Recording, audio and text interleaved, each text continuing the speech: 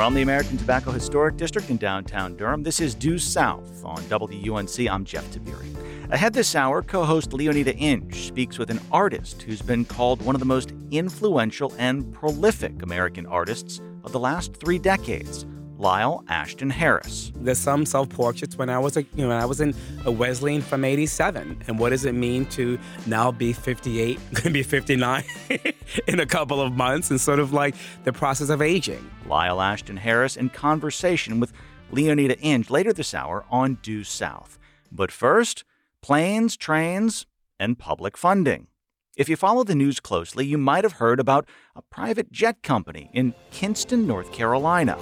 With nearly 100 jets, from light jets to spacious, large-sized cabins, Fly Exclusive has the ability and expertise to quickly fly you to your destination without the layovers or endless security checkpoints.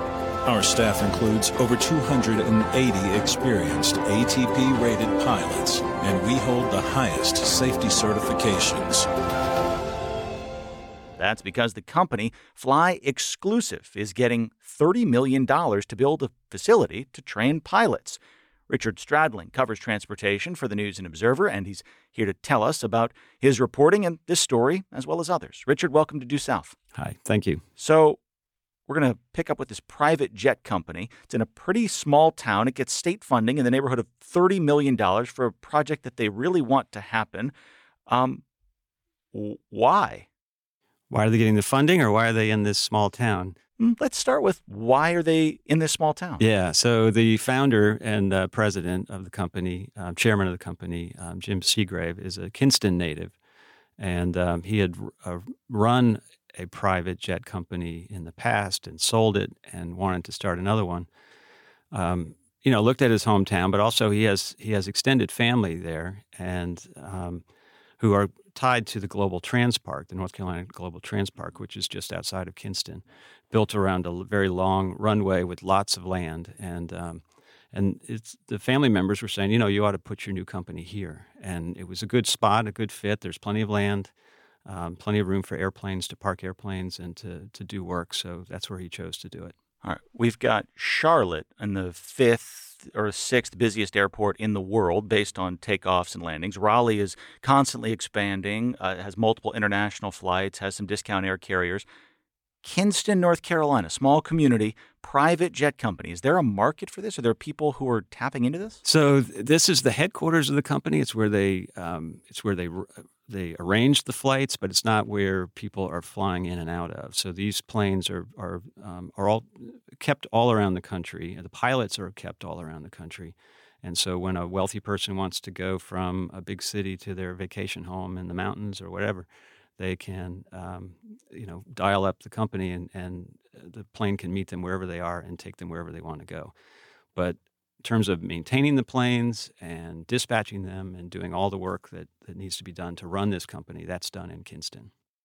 It's almost like a cheap parking lot. It's a cheap parking lot, but as they see it, is a good place to recruit the kind of people who work on airplanes. Mm-hmm. There's a lot of military bases in within an hour of eastern North Carolina, and it's a good place to live, really, if you have a good job. I think about Pope Air Force Base. I think about Elizabeth City with a pretty, from what I've read, I think from your reporting over the years, a really good flight training program. These are relatively short flights away. Is this part of the equation Camp Lejeune, of course. Fort Liberty, which Fort Bragg, Fort not Bragg, too far away. Yeah, and the Navy up Fort in Liberty, yes. Yeah, and the Navy up in Norfolk, Virginia. And Virginia Beach. So there's a lot of people coming out of the military who have the skills that this company's looking for. $30 million. What do they need it for? So they can do almost anything they need to do to their planes in Kinston. One thing they can't do is train their pilots there. Their pilots are sent to training facilities with the flight simulators that are scattered around the country, and they have to get in line with other companies and other companies that are trying to get their pilots trained. And so there's, as they described it, a bottleneck. And so they wanted to have a flight training facility in Kinston. They also wanted a headquarters. It's a growing company. They have about 500 employees in Kinston, 800 overall. And so they are looking to build a building that will cost about $35 to $40 million to build. And then each of the simulators, they're going to put in 3. Those are $12 million each. So the company is paying a fair amount of money into this as well. The $30 million from the General Assembly builds most of this building. What's interesting about it is the state will own the building. The state owns all the property. So Fly Exclusive owns a couple of its buildings. It also leases some of its buildings, but it owns none of the land that's underneath its complex there. And it won't own this building either. An interesting public-private partnership. We're chatting here on Due South with Richard Stradling. He's a transportation reporter for the News and Observer. We're talking about Fly Exclusive, which is a private aviation company based in Kinston, North Carolina. You've mentioned Global Transpark a couple times. For our listeners that might not be familiar, tell us a little bit more, please. Yeah, so this was created by the General Assembly, and it was based on an idea that the future of manufacturing would be built around airports, or at least runways, and that that companies would want to locate near a runway, have components flown in, do the assembly, and then fly out finished products. And the runway at Kinston has been there since the war, since World War II. It's the third largest or longest private runway, or in the eastern part of the United States. So it's a huge runway, lots of vacant land around it, and this seemed like a good spot for this. So the General Assembly created this thing. It never really took off, and most of that land is still unoccupied. There is a company called Spirit that manufactures fuselages for Airbuses, but those are the components are brought in by ship, and the components, or the finished fuselage pieces, are also taken out through Morehead City on ships sent back to France. Lots of threads and layers to aviation in North Carolina. Richard, I mentioned bustling airports in Charlotte and Raleigh earlier. There is an entity, a portion of the aviation industry that you know a lot about, aviation tectonics, that is kind of built around or close to Piedmont Triad International Airport in Greensboro. Is this connected at all to that? It's not connected, but it is sort of playing out the way they thought it might down in Kinston, but hasn't. So you've got companies like Honda Jet and Boom Supersonic, and Cessna is there as well, and FedEx is doing packaging. But those companies are locating around the big runway and doing manufacturing that uses the runway for either bringing in components or moving their planes out. And that's what people thought was going to happen in Kinston. If you talk to folks, they'll say that the reason it didn't happen in Kinston was there's not a direct interstate highway connection, and of course Greensboro and the Winston-Salem area are surrounded by highways. There's been plenty of ink spilled within national publications about pilot shortages and a labor workforce issue within aviation. Does this help to maybe get at that problem? Well, Fly Exclusive says that they do not have trouble recruiting people. People want to fly jets, and I think this is working for a company like this is probably easier. I don't know what the pay is like, but probably easier than working for an airline. All right, we're going to transition from planes to trains. Last week, $1 billion grant, that's 9 zeros, was announced in an effort to appropriate funds to help with high-speed rail from Raleigh to Richmond. How far does $1 billion get you? It gets you from Raleigh to Wake Forest. So what DOT will do with this money is build the first section of this eventual line that goes all the way up to Richmond. But it'll take it up to Wake Forest, and it won't be just a stub that's not used. It will allow DOT to extend the Piedmont, which is the train that runs 4 times daily between Raleigh and Charlotte. That train, instead of ending in Raleigh and beginning in Raleigh, will end and begin in Wake Forest, presumably making it more convenient for a number of people in that part of Wake County. Let's widen the lens here. Tell us about this. Isn't just Raleigh to Richmond, right? Like this is part of a larger corridor. Right. The idea is to have train travel that's convenient basically through the Southern Crescent from Washington, D.C. to Atlanta. And there are going to be different aspects to this. There was a part of this infrastructure bill announcement that's being made includes $700 million, I understand, to replace a bridge over the Potomac River in Washington, which is a kind of a bottleneck for trains from the southeast getting into D.C. and then up to the northeast. And it's shared with a freight line right now, and they're they're going to build a whole new bridge that's just dedicated to passenger trains. We're going to step aside in a moment, but I'm going to ask you to answer this concisely, and then we're going to build on it on the other side. Is there a market, is there desirability from enough North Carolinians that eventually, if and when there's a high-speed rail from Raleigh to Richmond, that people are going to use it regularly? I think so. And I think, too, that it's not just Raleigh to Richmond. I think it's mostly Raleigh to D.C. And Virginia's working on the end from Richmond to D.C. And the reason they're doing that is that I-95 is at capacity and there's nowhere to widen it.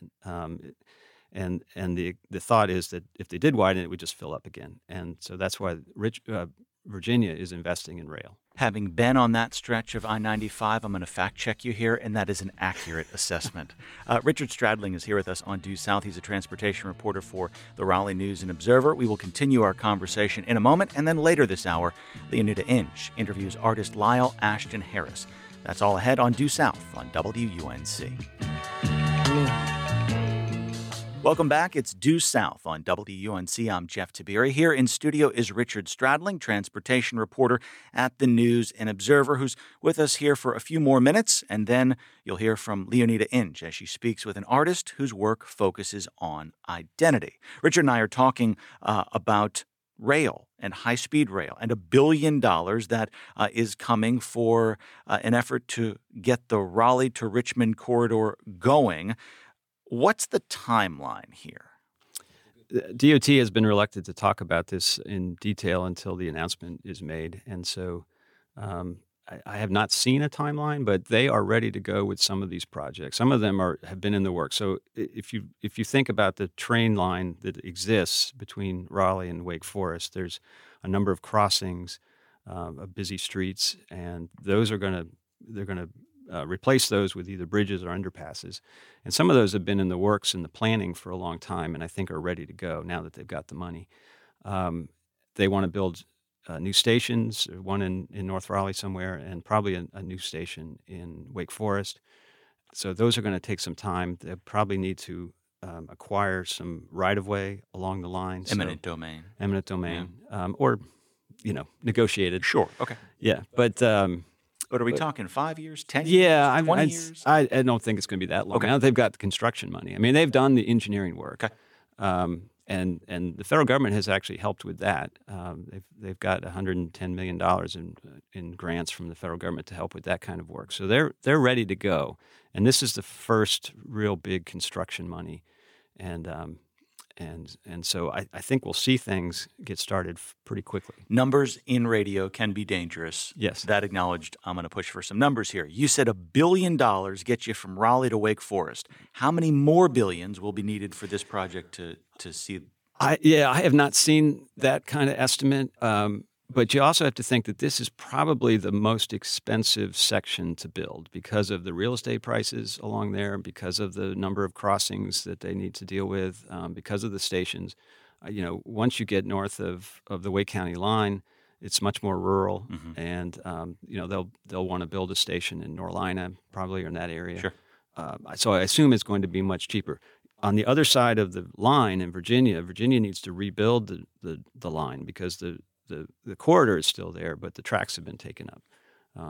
But in essence, North Carolina needs to rebuild it as well. So even though there's tracks there now, there's not going to be the ones that they use to put these trains on. I've got family in Richmond. I make this drive several times a year. Mm-hmm. Hopefully no Virginia State troopers are listening, but at times I surpass 80 miles per hour. How fast will these trains go?